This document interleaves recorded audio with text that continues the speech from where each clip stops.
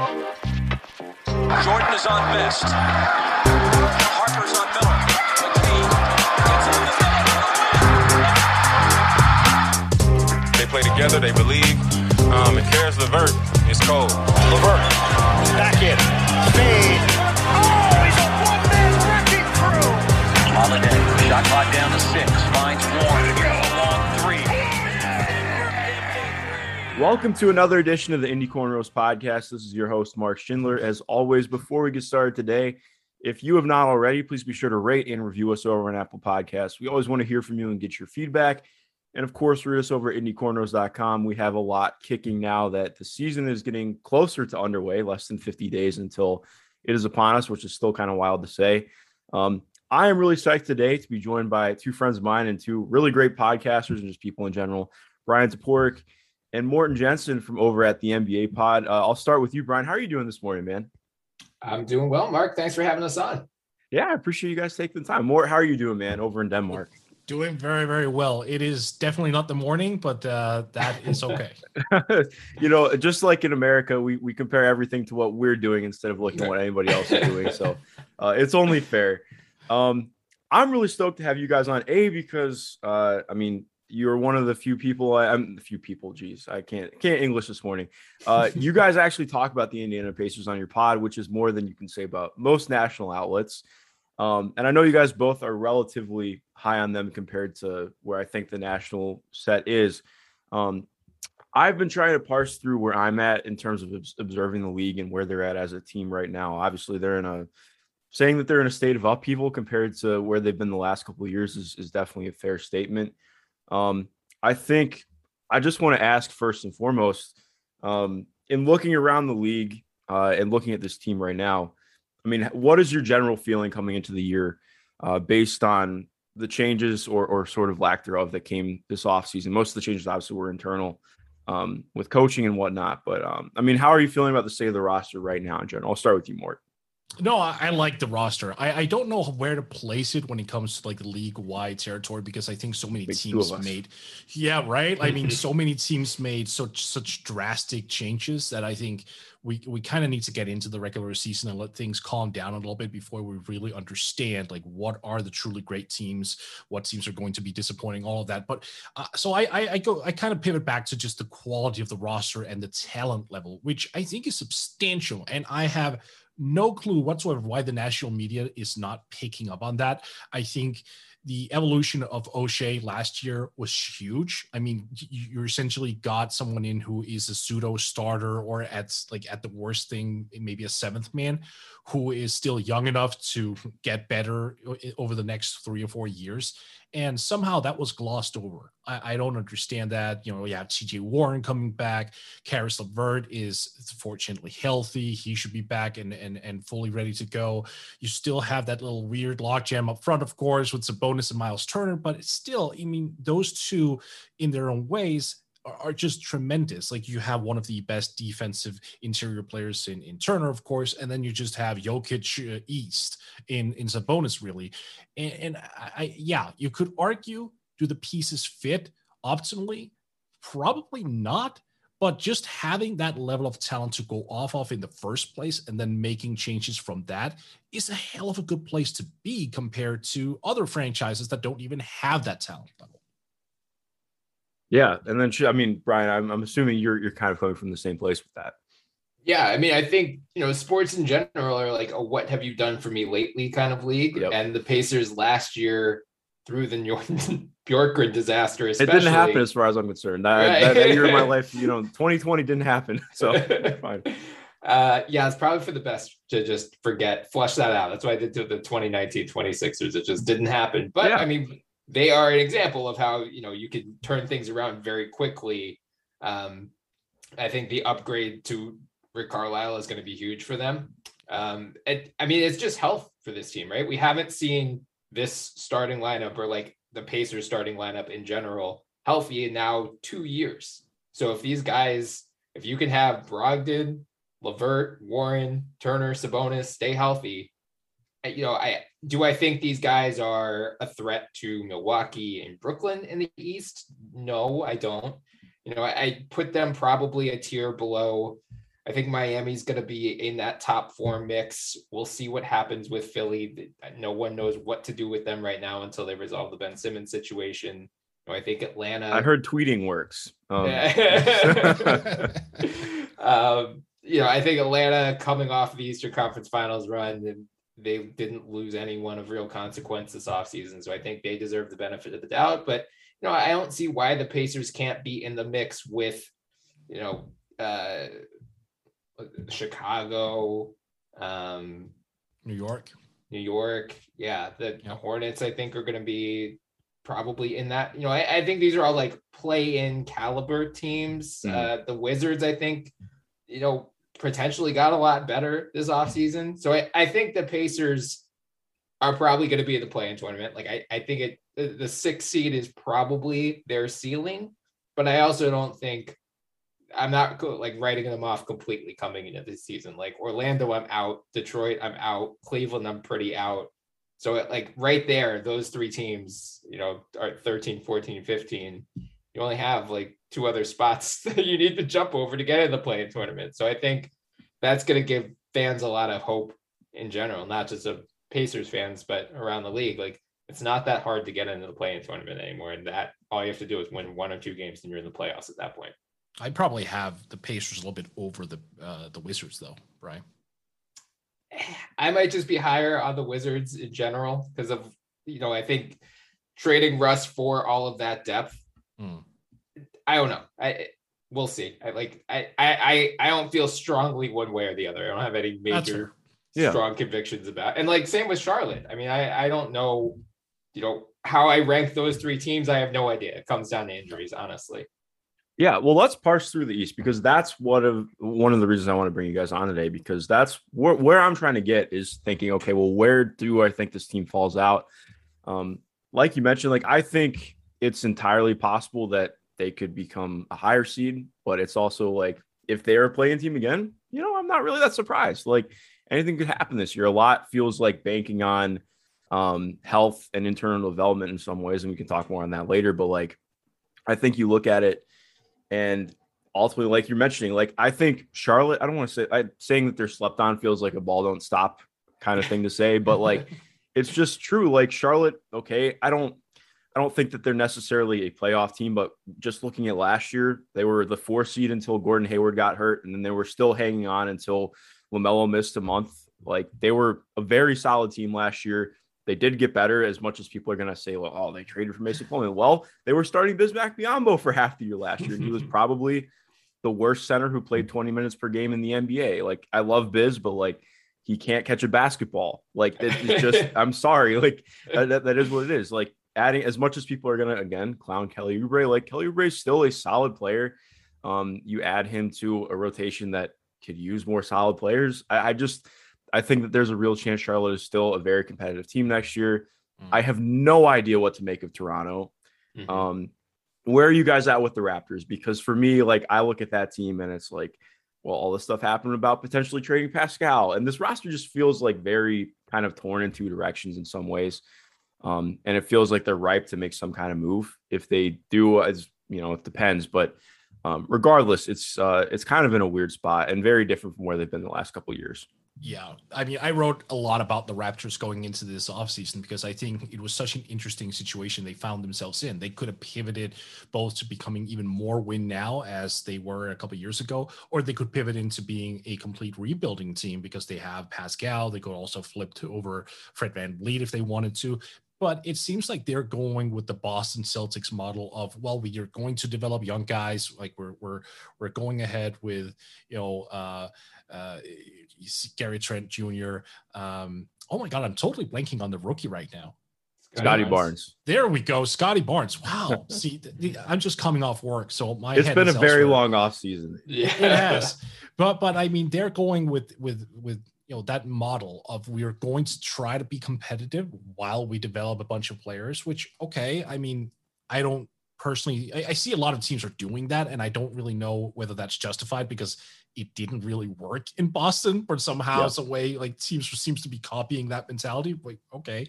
But like overall, I think they're a pretty good example of the East overall getting better because they yeah, they still have Pascal Siakam. They still have Fred VanVleet. Garrett Trent Jr. is really good. I mean, Scotty Barnes is going to be really good. They have a lot of talent, and we are sitting here going, do they even make the playoffs? Are they even going to be in the play-in?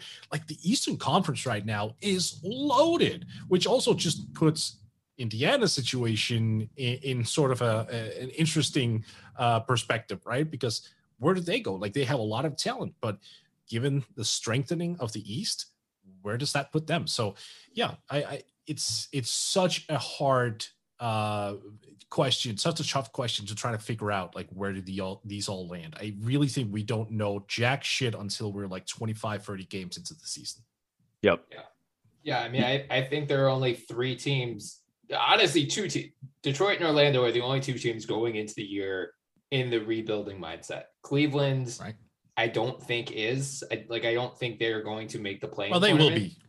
But I mean, they are at least convinced, especially with this Markkanen acquisition. Like, sure, they clearly want to take a step forward. I don't think they have the talent to do so yet.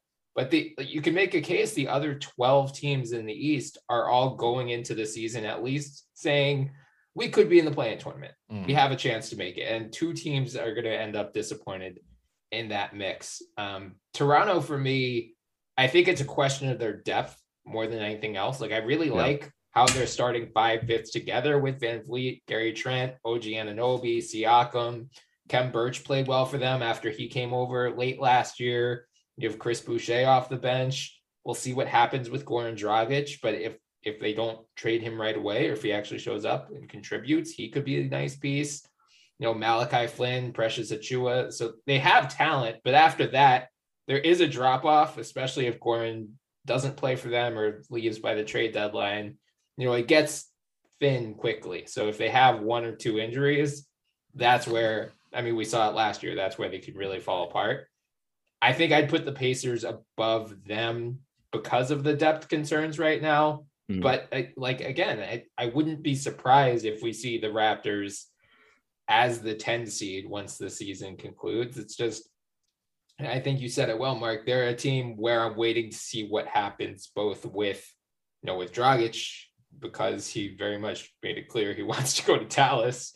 And then, they keep popping up in these Ben Simmons trade rumors as well, which I don't entirely understand. Like, maybe that's more of a 3-team construct than just Simmons going to the Raptors, but we'll see how that would affect. I mean, regardless of whether it's a 2-team deal, 3-team deal, if they work their way into that trade, that could just totally change their perspective this year as well. Yeah, definitely. And we'll talk about Ben a little bit later, because I did have questions about him.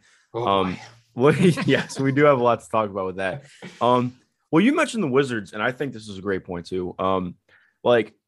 I understand it's really difficult to talk about Russ sometimes, because I think there's got to be a lot of nuance with it. Like, looking at Russ last year was obviously a tale of 2 seasons, and you can kind of say that about his last 2 years. Obviously, the back end of last year was fantastic. He looked like an all-NBA player. The first 35 games, no. It was very clearly a minus for the Wizards. A lot of that is due to injury, but just frankly, that's what happened. But now you add in Spencer Dinwiddie. I don't know what to expect from him coming back from a pretty significant injury, but also we've seen guys come back from that. I expect Spencer to be solid. He's a better defender than Russ at this stage, just to be completely honest. Like, he's going to be more. Well, you are too, Mark. Well, yes, that is a fair way to put it. But I do think, like, all around, I think Spencer makes a little bit more sense with Bradley Beal. Like you mentioned, the depth is fantastic. Like, because of, how we tend to think about the NBA, the first thing that I thought of when the Russ trade happened was, wow, I wonder how this Russ fit works. More like, how are they replacing Kentavious Caldwell-Pope? I think that was a great addition for Washington. I do think, like, you add in somebody like Montrezl Harrell, who, again, I think people get way too caught up in what he struggles with in the playoffs. Like, he's a fantastic regular season player. I think we kind of underrate how important it is to have innings eaters off the bench who can be a positive out there. Montrez does that. Daniel Gafford is back. Like, I think this team is deeper. They're going to be better. Maybe they don't have the same ceiling as a playoff team. I think as a regular season team, if you're getting the same Bradley Beal as last year with maybe some improvements on defense, like, I do think that's still a really solid team that's obviously gunning for the playoffs. They're based on the moves that they're making. They're not trying to be a a lottery team. If you have Bradley Beal and you're trying to be a lottery team, then you're doing it wrong. Obviously, Washington did do it wrong for a while, but that's another thing. But I mean, this team's going to be solid still. Yeah, it feels like there's another shoe to drop with them too, just because they are so lopsided in like wings, forwards, and centers. And like, I mean, you've got Dinwiddie and Beal as a starting backcourt. You have KCP as well, but after that, like Aaron Holiday, who I like, he can be the backup guard, but like, are we playing Kyle Kuzma at the 2 at some point this year? I mean, you've got the 2 Hachimura, you have Denny, you have Davis Bertans, you have Gafford and Bryant, you have Kuzma, you have Montrez. It just feels like they're due to trade one of those guys for more of a 2-3 type. And if they can do that, I feel a lot better about their chances. Again, I put them probably in the lower end of the teams that are going into the season hoping to make it to the play-in tournament. Like, I think they end up in that 9, 10, 11, 12 mix. I don't see them as a real threat for a top 6 seed at all.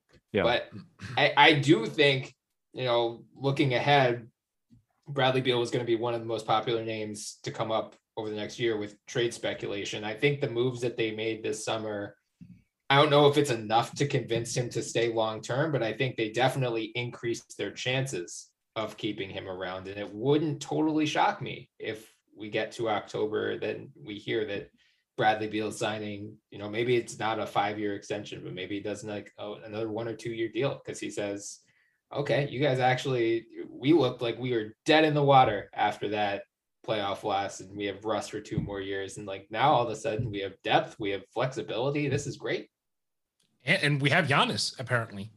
Oh, God. Giannis 2.0. Giannis 2.0, right? Don't remind me. Yes, any international player with a semi-long last name is Giannis 2.0. How could I forget? I actually do like Rui. I am a Rui guy, to be honest. Yeah. I do. Yeah, I think he improved a lot last year. But like you mentioned, like they're a very oddly constructed team right now. Like I think they have a lot more flexibility than they did last year, obviously. So it'll be interesting to see what kind of moves they make, because they have guys that would be very interesting to other teams as well. So you look at it and say, okay, well, we'll see where it goes. Honestly, I feel pretty positive about the Wizards for the first time in a while. I think Tommy Shepard's done a pretty good job of rearranging things. I still am never going to forgive Scott Brooks for destroying Isaac Bonga and Troy Brown Jr., but that's again another discussion. Well, let's move on. I think the Chicago Bulls are very similar to the Pacers. I think other than the Pacers, they're the team that I have no idea where to place in this coming year.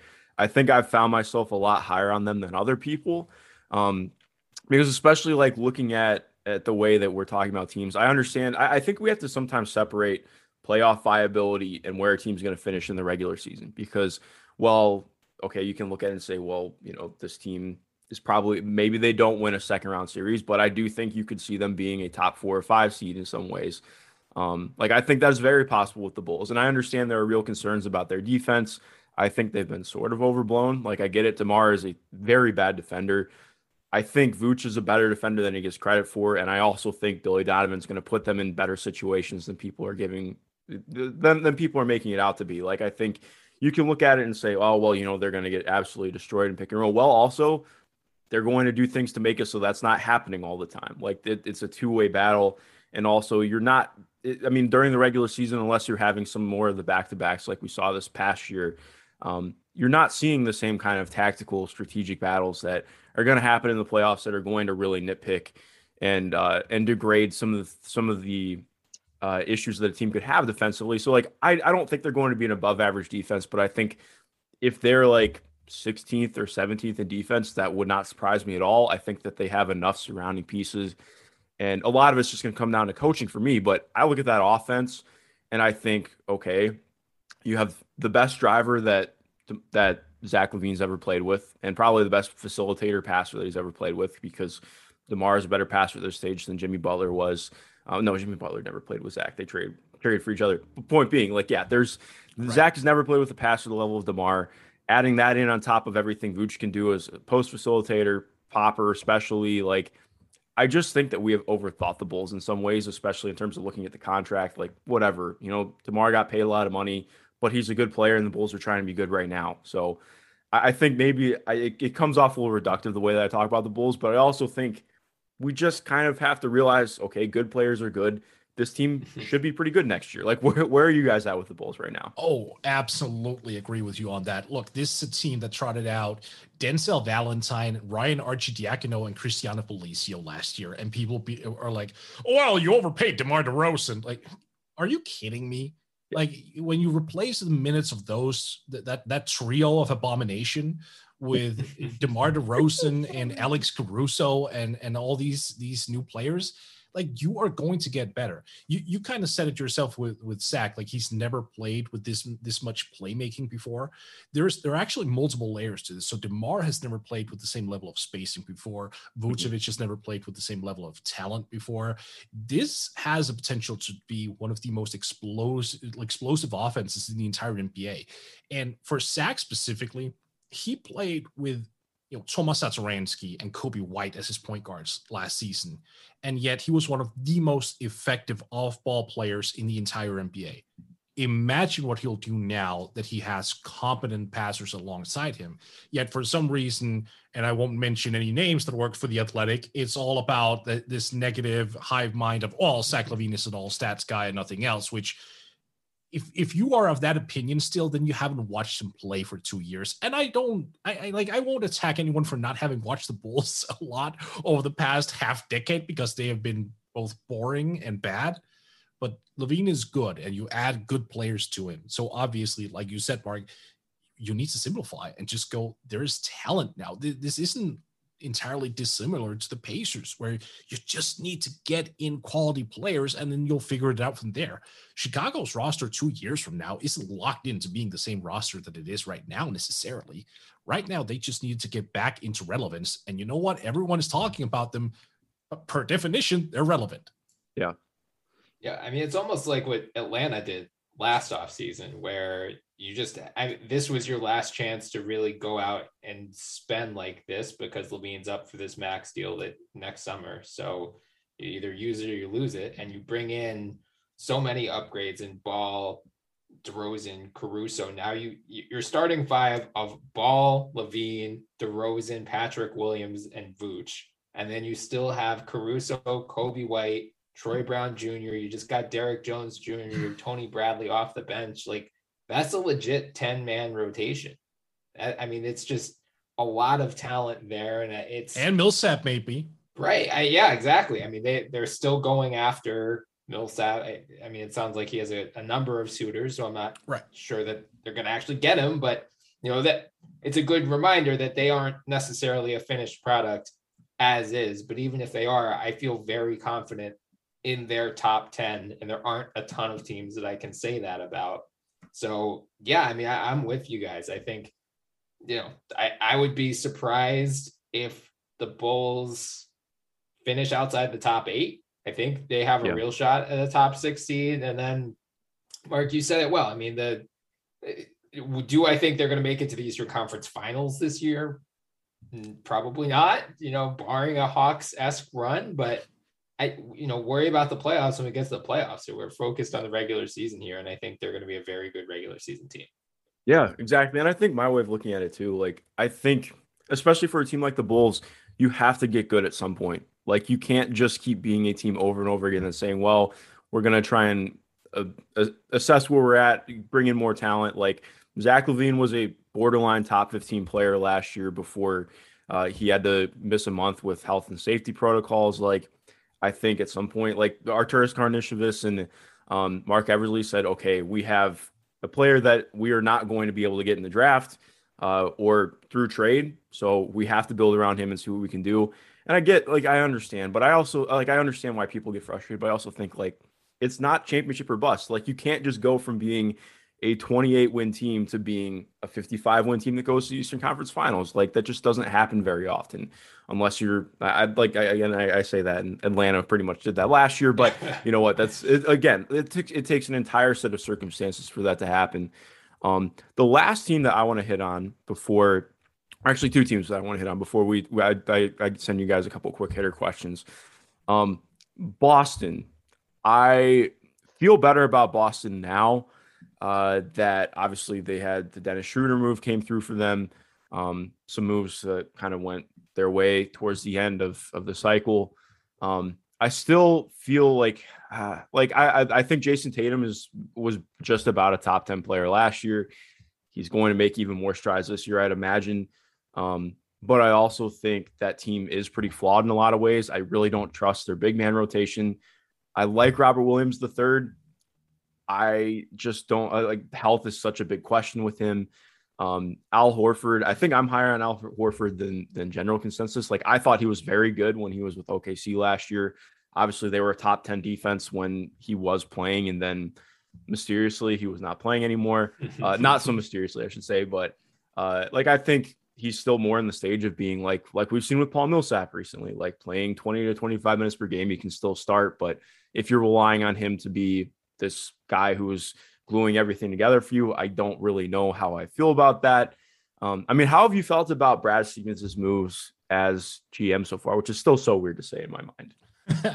I mean, so for those who aren't familiar with the NBA podcast, Brian has made it his personal mission to basically drive away every single Boston fan that could be listening to us, and I hate him for it. But since we're not doing the NBA podcast right now, I'm just going to sacrifice my time and let Brian go in on Boston as an organization, because right now we can't lose listeners. So go ahead, Brian, knock your socks off.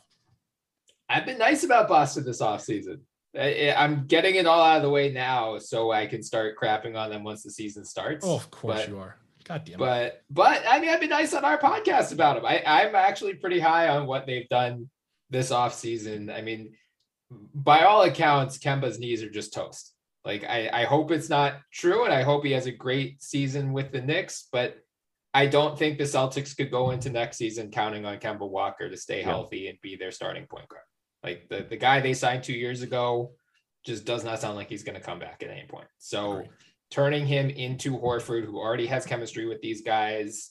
And as you said, Mark, he played well in OKC last year. The Philly thing was a disaster because of a bad team fit.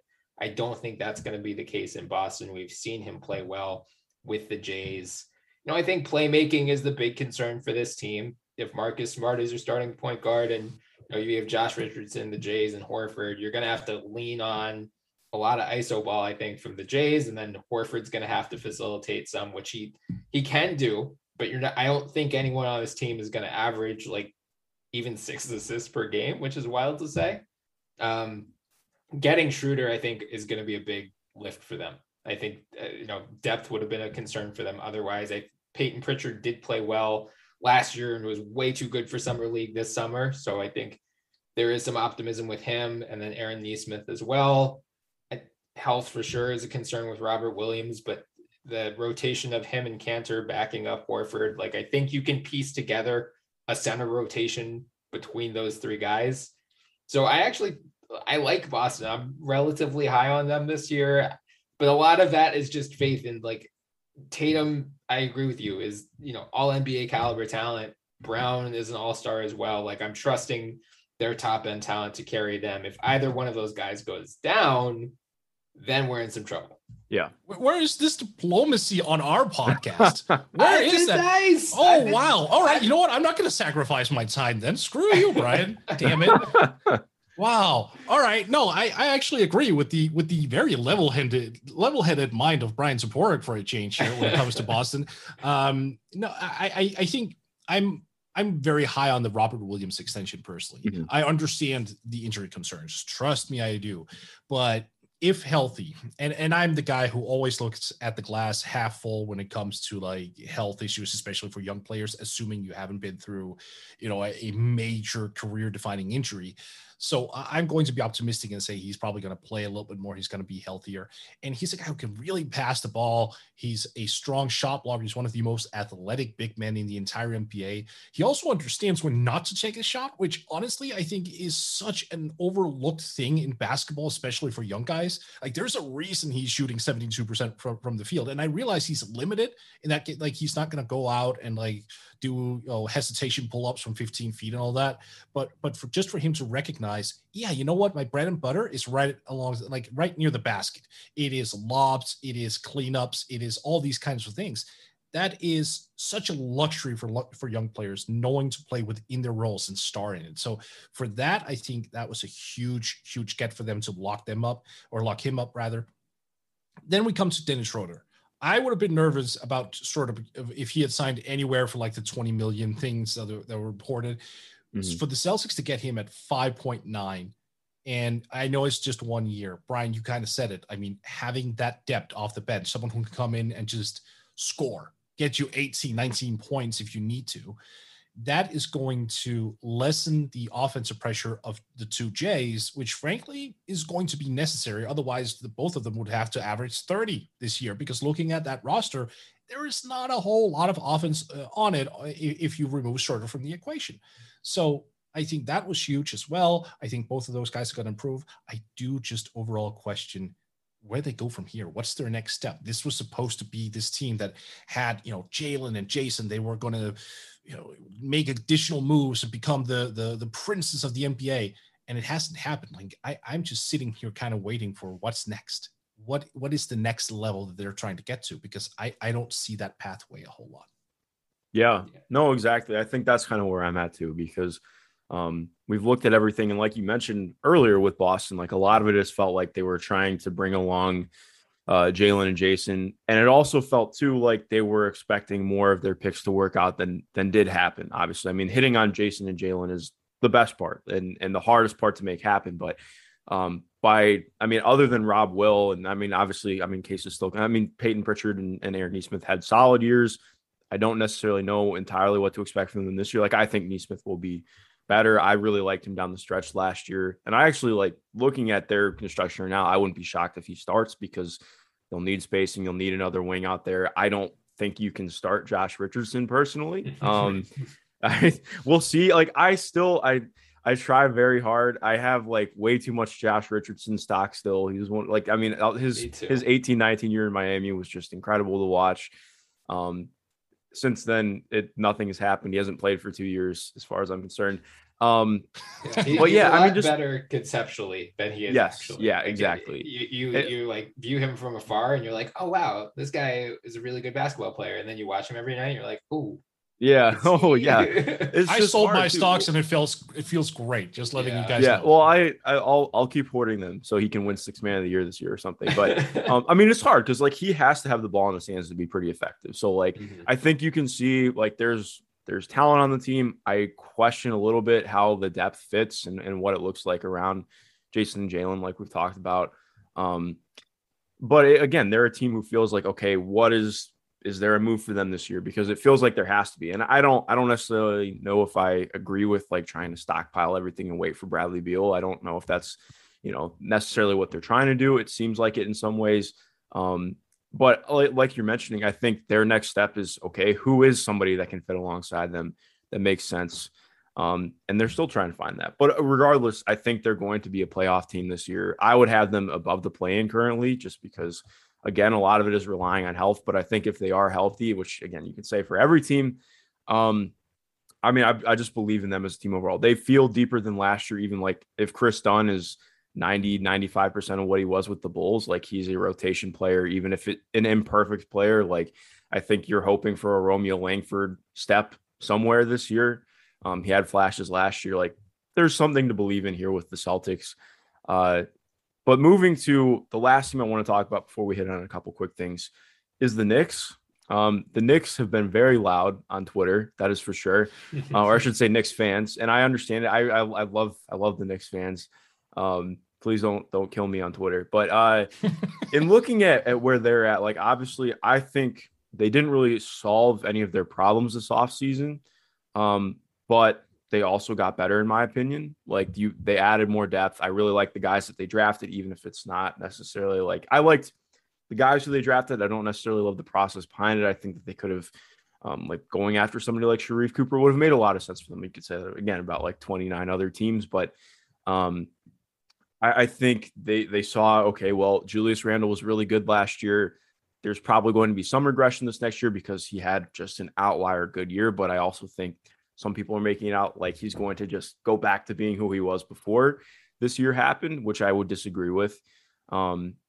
But then you look at everything else and say, okay, Evan Fournier is a really good player. You add him. Again, he's not a guy who's going to bend the defense for you, but he can continue plays, he can finish plays, and he's not going to get absolutely murdered on defense. That's a plus. I think definitely a better player than Reggie Bullock at this stage. Not even just at this stage, just in general. Like you add in more guys who make sense around the team. You take a bet on Kemba Walker, which I think makes sense, especially given the way that things worked out. If he's able to play 50 to 60 games and he's healthy for those, like, I think that's a win. Like I can just squint and say, okay, this team is going to be good. And I appreciate what they did because I think a lot of people really wanted them to go out and try and do something big and flashy. And to me, I appreciate them staying in the course because that's the opposite that the Knicks have done my entire life. They've made the playoffs, well, including last year, I think twice since I've been able to remember watching basketball. So that's a positive start. Like, I think just saying, okay, we're going to bank on being good and then we can go from there. Because if you're going to build up some kind of name or brand recognition and quote unquote, take back the city, you have to actually win and do things in a consistent manner to get there. Like we saw with Brooklyn a little bit. Obviously it's a different scenario, but I feel solid about where the Knicks are at. I don't think they're going to end up the 4 seed this year, but I do think that I don't want to say they've been discounted because I think they've been very vocal about it on Twitter, but I do think that they're going to be a solid team again this year. Yeah, I would agree with that. I was actually one of the people who were on the wagon of, hey, go all out, like try to trade for Dame or something along those lines. Like use your cap space in that manner, like try to absorb some sort of guy and then give up a lot of assets and then offer a team, immediate financial flexibility as well as young players and draft picks. So that I came in with significantly higher expectations. So I was a little bit disappointed over the course of the early days, but I kind of pivoted and realized, sticking with the guys that kind of made you go to the playoffs in the first place last year, that's not a bad thing. And at the same time, you do get Kemba Walker in, even though he's not going to be the same player. It's a very low risk move because you have Emmanuel Quickley waiting in the wings. You have Derrick Rose who's around as well. You have Luka Vildosa as well. Like, so even if and you don't have Elfrid Payton. So you don't have Elfrid Payton. Yes. Exactly. That's a huge plus in and of itself. And you have Barrett coming into year 3, right? I mean, you have these many assets working for you. Fournier, like that acquisition, man, I love that so much. I think for him to come in and be that tertiary shooter, floor spacer who can give space to RJ and to Julius, that's huge. Like who was that guy earlier? Reggie Bullock? Like, sure, but no one really gave him the same gravity as someone like Evan Fournier. There is substantially more offensive potential in Fournier as an individual player. So, no, I really like what the Knicks did. Do I think that they're going to make the Eastern Conference Finals and compete for a championship? No, I don't. I don't. Sorry, Knicks fans. I don't think right now, at least 2 years down the line, maybe we'll see. But they're making these small steps that they should have made 9-10 years ago, where they were so busy every single year, like trading their draft picks, going for someone like established who turned out to not be established. And yeah, so it's just nice to see the Knicks arm themselves with patience is kind of my point. Yeah. I mean, they lost. Other than Bullock, they lost no one of real consequence, with all due respect to ceremonial starter Elfrid Payton and to Frankie Smokes. But going from Bullock to Fournier and Kemba should at least help their offense not sputter and die like it did against the Hawks in the playoffs. I think those guys are going to take a lot of pressure off of Barrett. Like, it wouldn't surprise me if we see a big year 3 leap from Barrett, and he's probably going to be in the most improved player conversation, which is going to piss Mort off because he's such a high draft pick. I'm already excited about that. Ineligible. I cannot wait until our first quarter season awards pod in December when RJ Barrett is leading on all the odds markets for most improved player. But I do think he's probably, because he's going to potentially slide down the hierarchy a little bit, or teams just have to devote more focus to Kemba and to Evan Fournier. It's going to open things up for RJ more. Julius Randle isn't going to have to be, the non-stop focal point of this team offensively. You still have Nerlens Noel and Mitchell Robinson. as two great shot blocking bigs. Maybe, I mean, Obi Toppin started to come into his own late last season. Maybe we see him carve out more of a consistent role this year. So I'm with you guys. I think they're a clear, they're in the play-in mix for sure. They're like I'm not pushing them to 12th in the East or whatever. I still think they're probably a first round out. And this is really just a bet against Kemba making it to April healthy, unfortunately. But hopefully he does. And, maybe we get the Knicks Nets first round series that we've been promised for, I feel like, the past decade at this point. Year 4, Kevin Knox is going to turn everything around.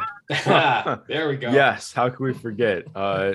People forget he was a bucket at Summer League. Yeah, I don't know. Like, I think I agree that they're probably going to be a first round out, but also you never know what's going to happen throughout the year. My biggest thing with them too, I normally I just get frustrated with contracts, and part of the reason I love talking to you guys is because you're in the same boat. Like, you don't also always love talking about contracts. Like, it's fine to talk about them, but I'm not a huge fan of some of the pocket watching that can happen on Twitter, whatever. My biggest thing with looking at them too is it's less about the years. Like, everyone's like, oh, well, you can't give Nerlens Noel 3 years or this or that. I'm like, well, it gives them flexibility to make moves. Like, having mid-tier contracts is one of the most important things for making moves for a star player. They created 5 mid-tier contracts this offseason. That's huge.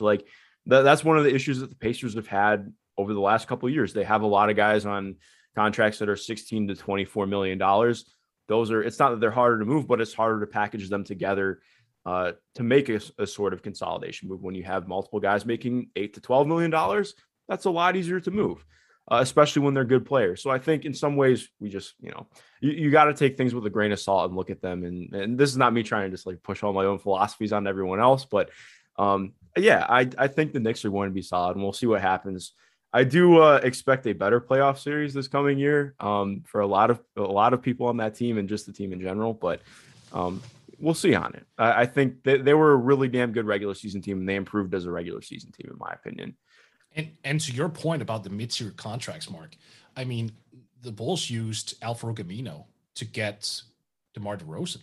That's the kind of blueprint that you're talking about there. Having those guys to come in and be able to match salaries is huge. And you're right. It's actually something that I think we've brought it up on our podcast before, actually, regarding the Pacers, where we've been looking at their salary sheet and going, they kind of need something, one more piece in that $8 to $12 million range, because I think we had a trade pot going or something, and they came up as one of those things. And it's a really good point.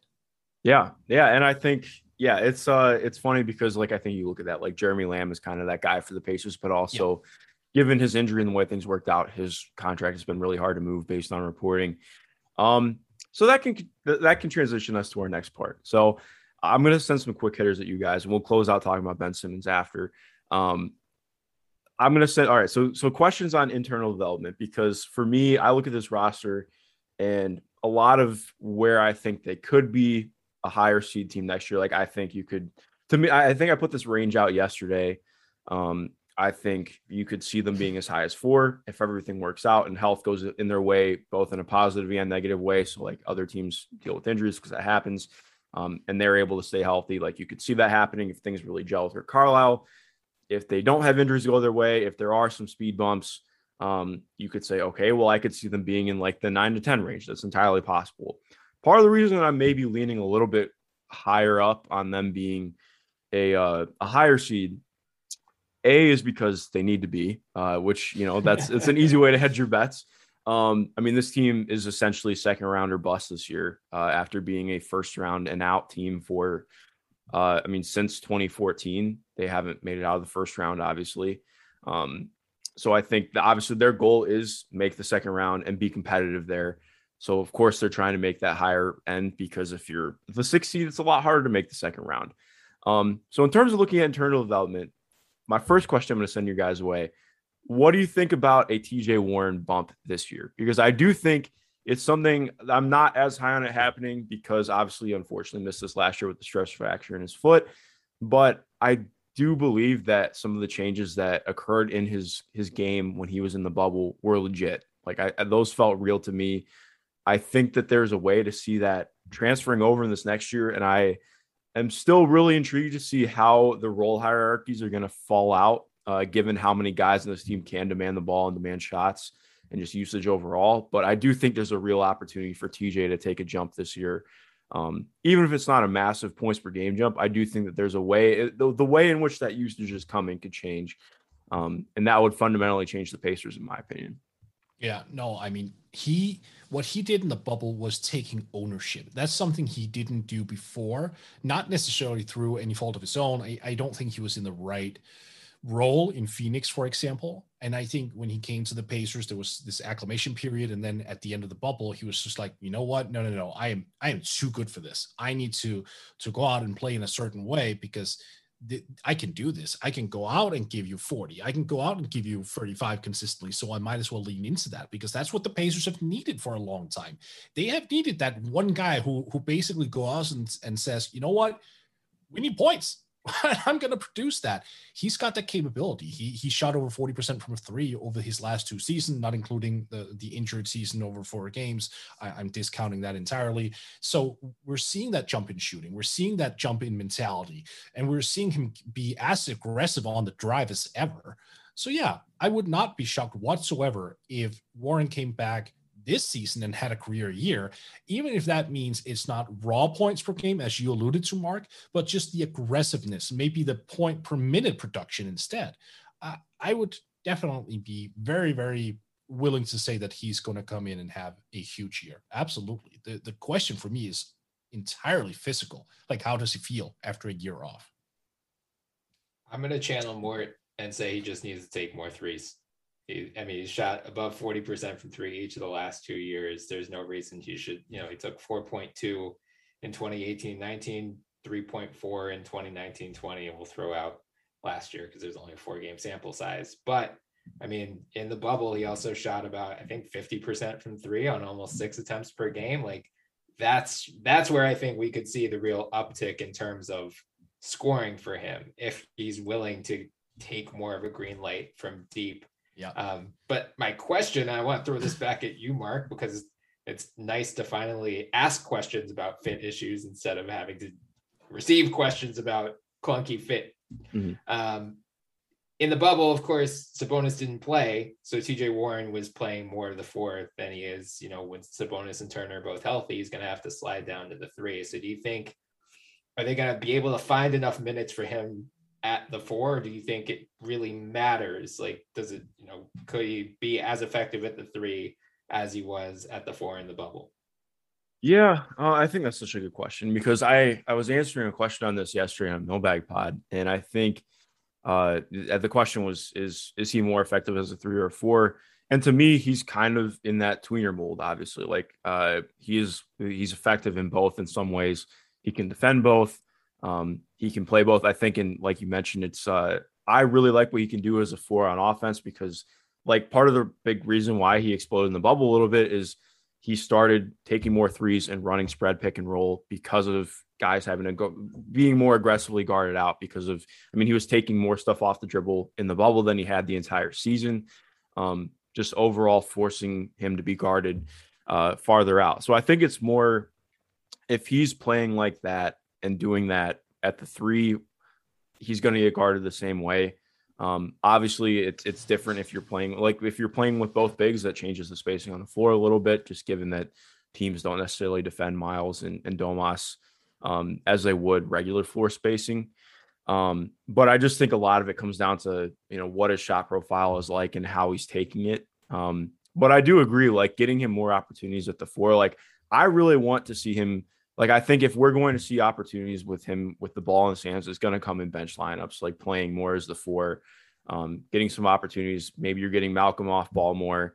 You're playing with Chris Duarte off the bench, TJ McConnell, like finding ways to get him the ball in unique ways. And that's part of the reason I'm excited because I think Rick Carlisle is a guy who we know can do that. Like he is one of the best at making sure guys get the ball in the right scenarios to really maximize what they can do. So that's part of the reason I'm really in on it happening. But I would agree. I think in some ways he makes more sense as a 4. And that's part of another thing that's intriguing with this year is like, okay, you look at I mean, obviously they had O'Shea Brissett for the last 20 games last year, but other than that, without TJ and O'Shea, they really had a bunch of combo guards and small wings, and then Domas, Goga, and Miles. So there was no lineup versatility. And now you look at this coming year and you add in Chris Duarte, who's kind of a 2.5 position player, depending on how you look at it. You have TJ back who can guard multiple positions, can play offensively at a few positions, and you have O'Shea. And I think you look at this team, and even though the fit isn't perfect, like you can look at it and say, through any given night, all 13 players could play. And it's not perfect, but I think you have a lot of ways you can go versatility wise that we didn't see last year, frankly. So I'm excited about that. But ultimately, yes, I think TJ is better served at the 4, which is me just, again, hedging and we're pretending that we don't have to answer the big question in the room. Like, I do think that's going to ultimately be addressed this year because, based on reporting and the way that the front offices talk, they still view it as an obstacle. I still don't appreciate that they put it out there publicly that it's an obstacle instead of like trying to be like all gung ho, like, yeah, we have 2 centers. We're going to play really hard and see how it goes. It's more like, we have 2 centers. We're going to try and figure it out somehow. Like, obviously the way you present things publicly changes how teams view what you're doing and can alter the trade market a little bit. So we'll see with that, but hopefully that answers your question. That was a long response. I'll say, I mean, the Sixers last year with Tobias Harris, that's what they did with him, got him going with these like Tobias versus plus bench units, got him at the 4. And that's how one of the ways that they helped unlock him's having a career year. So I think that is a good thing for the Pacers to try to emulate with Warren. And I finally just figured out we're on a Pacers podcast. How did I forget to slander Boston in this way? That would have solved the Miles Turner issue if we just did the Gordon Hayward sign and trade a year ago. But hi, Brian. There you are. Welcome back. Well, Danny Ainge, I forgot that Danny Ainge is no longer. I faded him from memory, but now I remember. That's fine with me. Yeah, almost Danny. But I mean that I think that would have solved a lot of issues for both teams, honestly. And hey, instead they got 2 years of Josh Richardson, so good for them. Very good for them. So moving to my next quick header. What do you guys think about a Domantas Sabonis scoring uptick? Because again, it's less about, I guess slightly about raw points per game, but also more about individual self-creation. Because I think there's this idea like Domas was a 20 and 10 guy last year, and I think there's a general consensus thought that he's kind of a finished product. I would disagree with that. He's, I believe, just turned 24, or he might be a year older than me. I can't remember off the top of my head. Yeah, he just turned 25. So this is going to be year 6 for him. I love playing around with, I don't know if you guys have seen the Darko projections. I love playing around with the Darko projections, and also just looking historically, most bigs, you kind of find out where they're at, especially in the same like higher usage archetype. You find out, are they taking a leap or are they kind of where they're at by year 6? Just going back and looking at projections like Brook Lopez and DeMarcus Cousins are really great examples to look at as guys who were primarily low post scorers, who had some ball handling chops, Brook less ball handling, but like more like they have higher feel ability to actually see things through.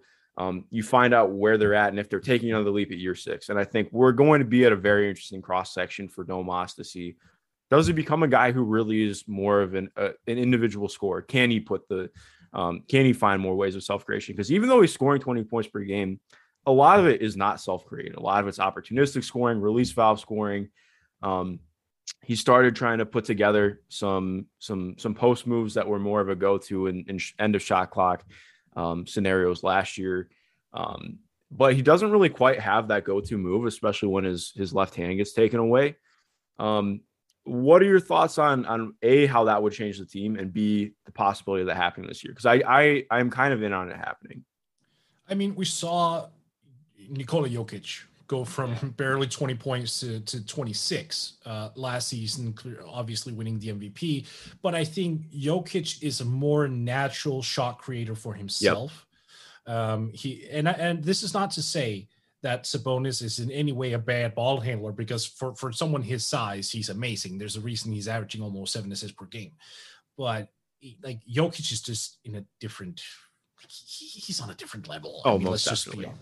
So I think that blueprint, you can sort of toss that aside, but at the same time, you also have to figure in, Sabonis is so much better at creating his own shot at that height compared to other players at his position. So maybe he understands, the more experience he has, that, all right, I actually have an opportunity here to up my volume a little bit. Maybe there is this move I can put on this specific guy. Like, it's the intelligence level. I always believe in intelligent players, that they are going to get better.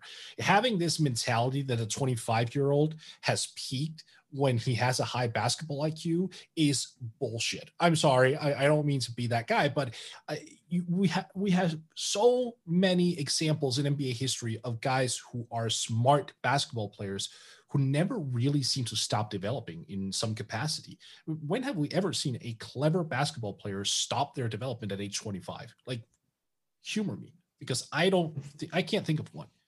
Yeah, LeBron James got to Miami and just said no more development. So, right. Exactly, right? No, but so because of that, I think that entire notion should be thrown out. Like, of course, he's not a done product. He's not even going to be a done product by the time that he's 29, because players who think the game out will always challenge themselves. They will always find new avenues to be effective. Whether that means scoring, though, Mark, I don't know. Like, maybe he pivots into being more of a facilitator and says, you know what, I'll get my 20 points, but I'm getting so smart now that I can see like all these patterns. So maybe instead of going after 25 points, I'm going to go after averaging 8.5 assists. Maybe that's like his mentality. We don't know, but I just, overall, I think there's going to be an uptick in production. Let's just call it production instead of scoring, because he's just too good not to. And then I don't care what Nate Duncan says, by the way. Well, that makes two of us. Yeah. I mean, I think Jokic's leap was in part out of necessity, because they had Jamal Murray, and then Michael Porter Jr., who's really started to come into his own last year. But after that, I believe their fourth leading scorer was Will Barton at like 12 points per game. So, part of the withering depth that Mort and I have hammered over the years with Denver put more on the shoulders of their big three last year. I think the Pacers are at the point right now where they don't necessarily need that, because you still have, Brogdon, you have LeVert, you have TJ Warren, all of whom can shoulder a lot of this scoring load. So I don't know that Sabonis will have a Jokic-esque leap, because, I mean, he's just not Jokic. I mean, in all fairness, like, he's not like, but also, like there's a lot to look at with it for sure. Yeah. And I think, as Mort said, like, he can make more of an impact elsewhere, even if he doesn't take that leap as a scorer. Like, if he improves, I mean, his playmaking is already great, but if he improves even more in that regard, if he becomes a better 3-point shooter, a better defender, I would say that's honestly more impactful. Becoming more well-rounded would be more impactful for the Pacers' overall trajectory than, him going from 20 to 25 points per game. Yeah, a 3-point shot, like a legit 3-point shot at a higher volume with like 39%. Oh man, like that would unlock so much for him. And that's not, the thing is, I don't even consider him a bad shooter. Like, I don't look at Sabonis and going, oh, like he shouldn't take threes or anything. I don't know what it is. I just think he might not be comfortable yet at that range or something along those lines, but like the mechanics are fine. I would have no issue looking ahead in 2 years and saying, oh yeah, he's one of the better big man 3-point shooters. I think the tools are there. It's just a matter of implementing them. And by the way, you guys were right. Paul Millsap is not going to sign with Chicago, because 30 minutes ago he signed with the Nets. Are you serious? Oh God! Yeah. Come on, man.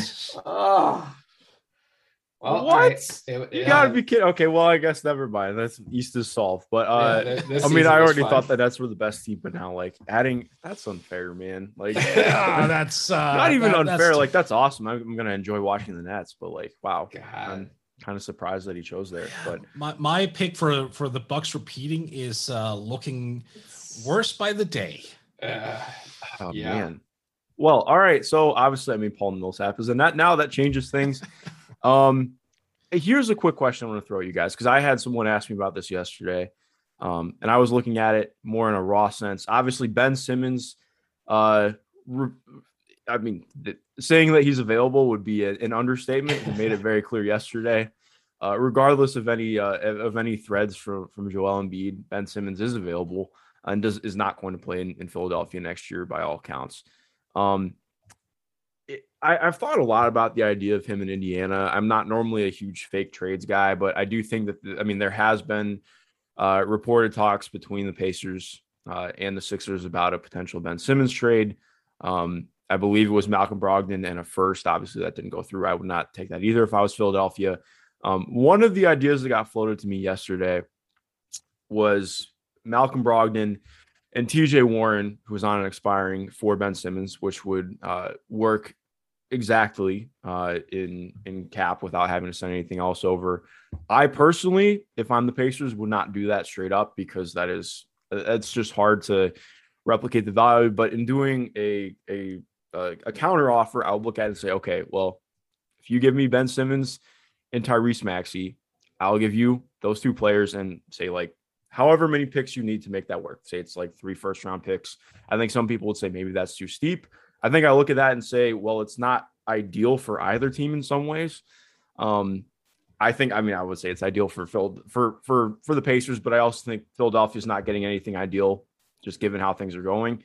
Obviously, they won an all-star player back, but I think getting 2 sub-all-star players who can help you in the half court in ways that Ben has struggled, while also getting enough picks to help you make future moves. Because I think it's less like I think my friend Jackson Frank, the big flex, like the great basketball mind Jackson Frank put out yesterday. Like I think that the Sixers are going to be more amenable to bringing in draft compensation now to make future moves because they are kind of low on draft picks right now.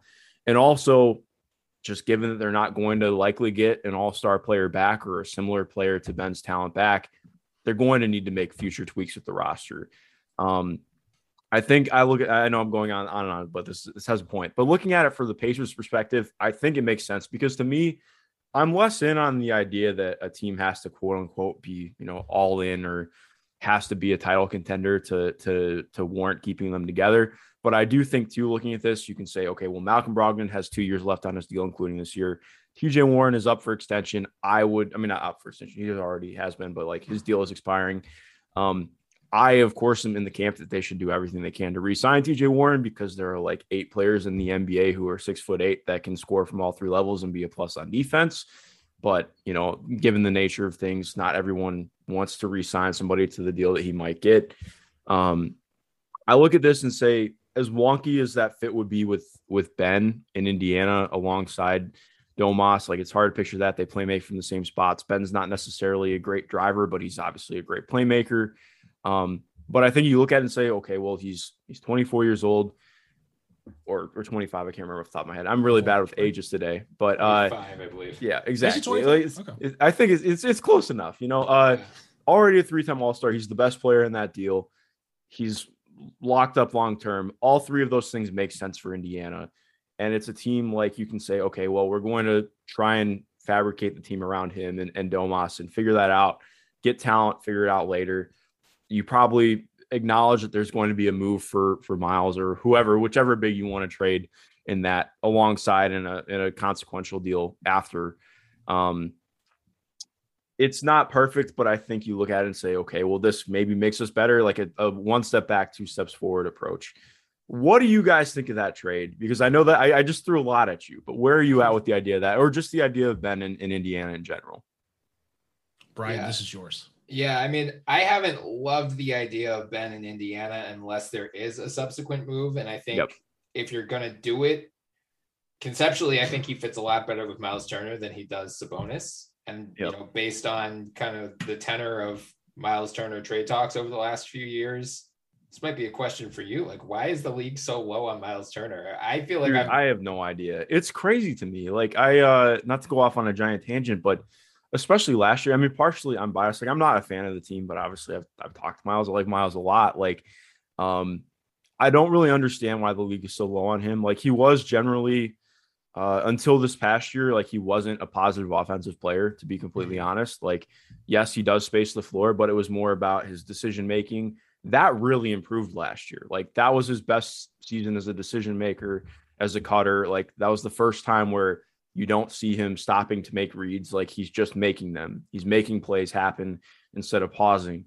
And And you put that on top of, like, I thought if he was healthy the entire year, he should have finished second in defensive player of the year, and made an all defense team. Unfortunately, he gets injured at the end of the year, so that doesn't happen. But even without statistical production being better last year, I thought it was the best season of his career, and he was the top 50 player pretty easily to me. I don't know why the league is so low on him, to be frank, especially considering like he is not a problem in the locker room. By all accounts, just an awesome dude. He's on a relatively team friendly contract, in my opinion. I'm not sure why teams are so low on him. It's a little bit vexing to me. Me too. But that's my point is, if they're going to have to trade one of these two bigs, and based on the league seemingly not valuing Miles as, it sounds like both of us think they should, you'll get more back for Sabonis. And I think if Turner and Simmons are a better fit anyway, it's kind of two birds, one stone here. So maybe you turn around, flip Sabonis, I don't know where or for what, but a Simmons Turner pairing makes a lot of sense to me conceptually. I don't think the Sixers want to give up Tyrese Maxey. Yeah, no, I definitely not. If it's for Dame, they'll do it. But for a package like Brogdon and Warren, I would be surprised. I mean, as you said, maybe they can sweeten the deal with some picks and that'll make them change their minds. But they really need a playmaker back in a Ben Simmons trade. Like that's all of these, hypothetical Ben Simmons trades that I see, the ones that don't include a point guard, I'm just automatically checked out because they just don't have another option on the roster. Like Tyrese Maxey is their primary backup playmaker. Shake Milton proved last year he is, overexposed in that role. So they need someone back, and Brogdon, I think, could fill that role well. But I don't think they'd want to give up Simmons and Maxey, because then once again we have Brogdon. It's like Jaden Springer would be their next best playmaker. Doc Rivers is not going to trust a rookie point guard, as we saw with Maxey last year. Just put him in a Mike Scott jersey, play 25 minutes. I think I don't remember the exact specifics of this, but when like all of this first started back during the playoffs, we were going through every single team and trying to figure out a Ben Simmons trade and realize there aren't really a lot of teams that can come up with, just 2-team deals that make sense for both sides. So we started expanding a little bit. We identified Indiana because I think Brogdon would be a good target for Philly. Correct. Yeah. I think the framework we came up with, not including picks, they'd have to be included somehow, but it was like Simmons to Portland, CJ McCollum to Indy, and then I think it was Brogdon and Lamb for salary matching purposes back to Philly. Something along those lines. So what we did, you and I had agreed we would do a YouTube exclusive video for 20 minutes, and we ended up recording for 72. And we just went through. I think we even at one point had San Antonio involved as well. Yeah. Like we were just going through it, but the deal we landed on, like the larger framework, I don't remember the entire framework, but what definitely was Malcolm Brogdon going the other way, because he would just be such a tremendous fit with Joel Embiid. But I do also remember us saying that we didn't want Simmons to end up in Indiana because that didn't really make a whole lot of sense. Mm-hmm. Like they needed another shooter, and you're right. I think it was CJ who eventually ended up in Indiana with something else. But like a framework of that magnitude, I think is interesting nonetheless. Whether the Indiana Pacers would think so, I don't know. And by the way, the fact that you just proposed that the Pacers send away Sabonis over Miles, I mean, do we really need to give Nate Duncan something to celebrate here? No, we don't. Yeah, it's so. Oh, sorry. Go ahead. Well, no, I think I'm not saying that as a Sabonis is a bum, this guy's overrated. It's like, I just think if you really want Ben Simmons on this team, you have to build around Ben Simmons. His strengths and weaknesses are such that he is not a plug and play player who fits with that. Like Malcolm Brogdon, plug and play guy. You could build, you could just throw him on whatever team you have and he will be fine.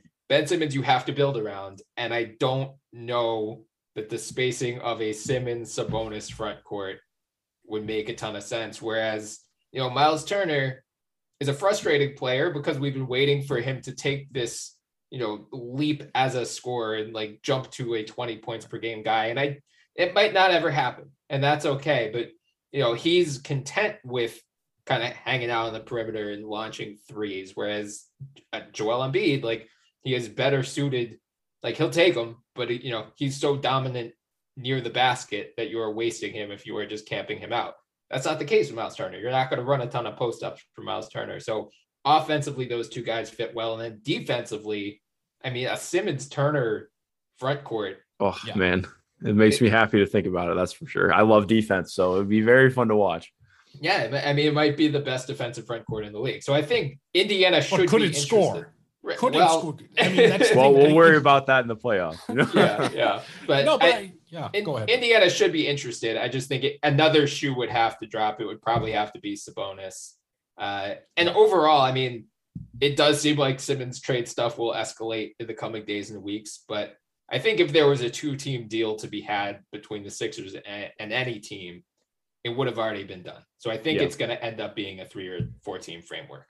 But isn't the entire issue here the fact that the NBA has changed, right? We talk about how defense and offense no longer is 50-50.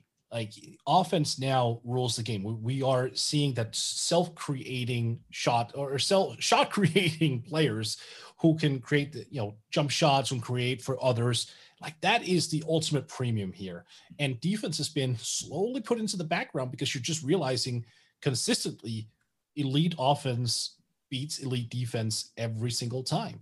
And for Ben, who doesn't have that skill, that offensive skill where he can go out and break down, get guys down off the dribble and hit a step back 3 or whatever, that means that you put a cap on your offense. Like, sure, you might get the best defense in the league since the 2004 Detroit Pistons, but what the hell is that good for if you top out at like 94 points per game?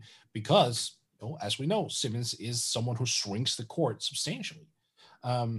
It's just so hard for me to gauge the trade value of that. And then we add another complication to it because the Sixers are a win now mode because of Joel Embiid. Ben Simmons is a win now player, so they would want to get a win now player in return, but no team is out there going, yeah, we'll give you our win now player for your win now player because we feel comfortable with where we are.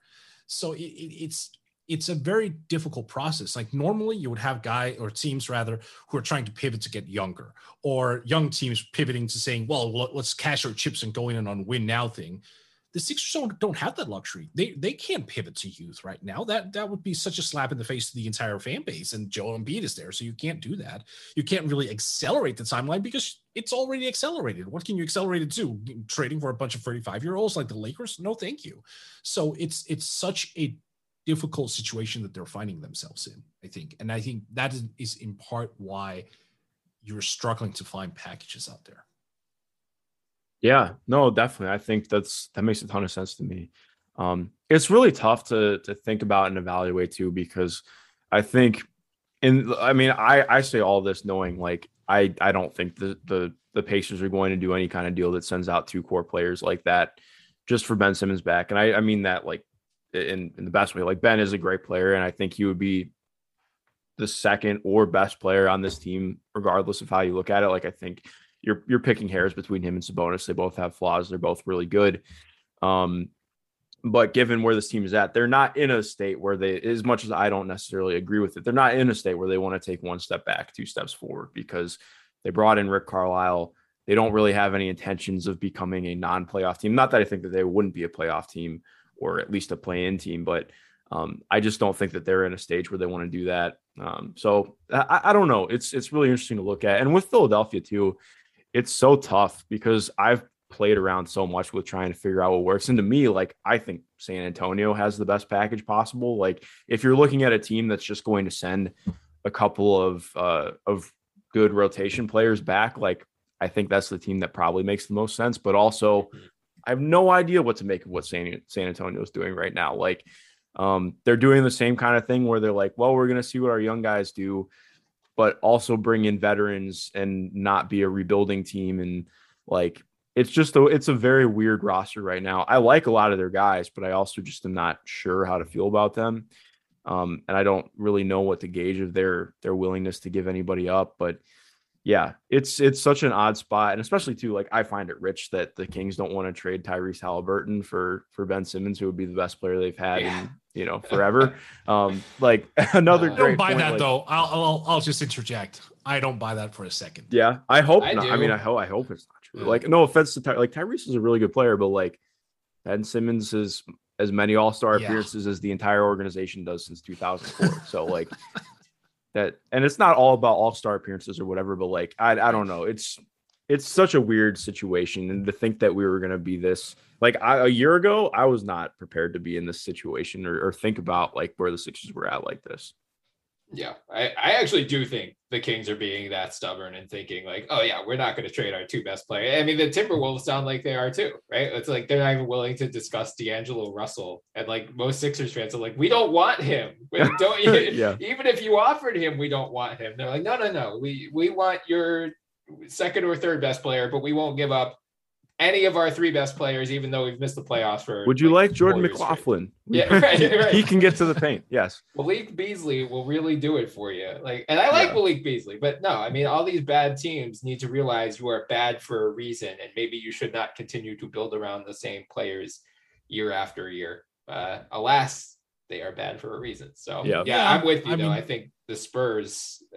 If there is a two-team deal to be had, I think the Spurs can put together the most compelling package outside of obviously Dame and Portland. But do you think, just to wrap up the Kings, do you think that is a front office issue, or do you think it's an ownership issue? Because the only way I see this as if that story is real, that Tyrese Halliburton is not on the table, I think this comes back to Vivek Ranadive. Yeah. First of all, have you guys ever seen the Stauskas video? Yes. Yeah. Yes. One of our favorites to reference. It's so great. Yes. 1, 2, 3. Nick Rooks. Absolutely. Yeah, God, it's so great.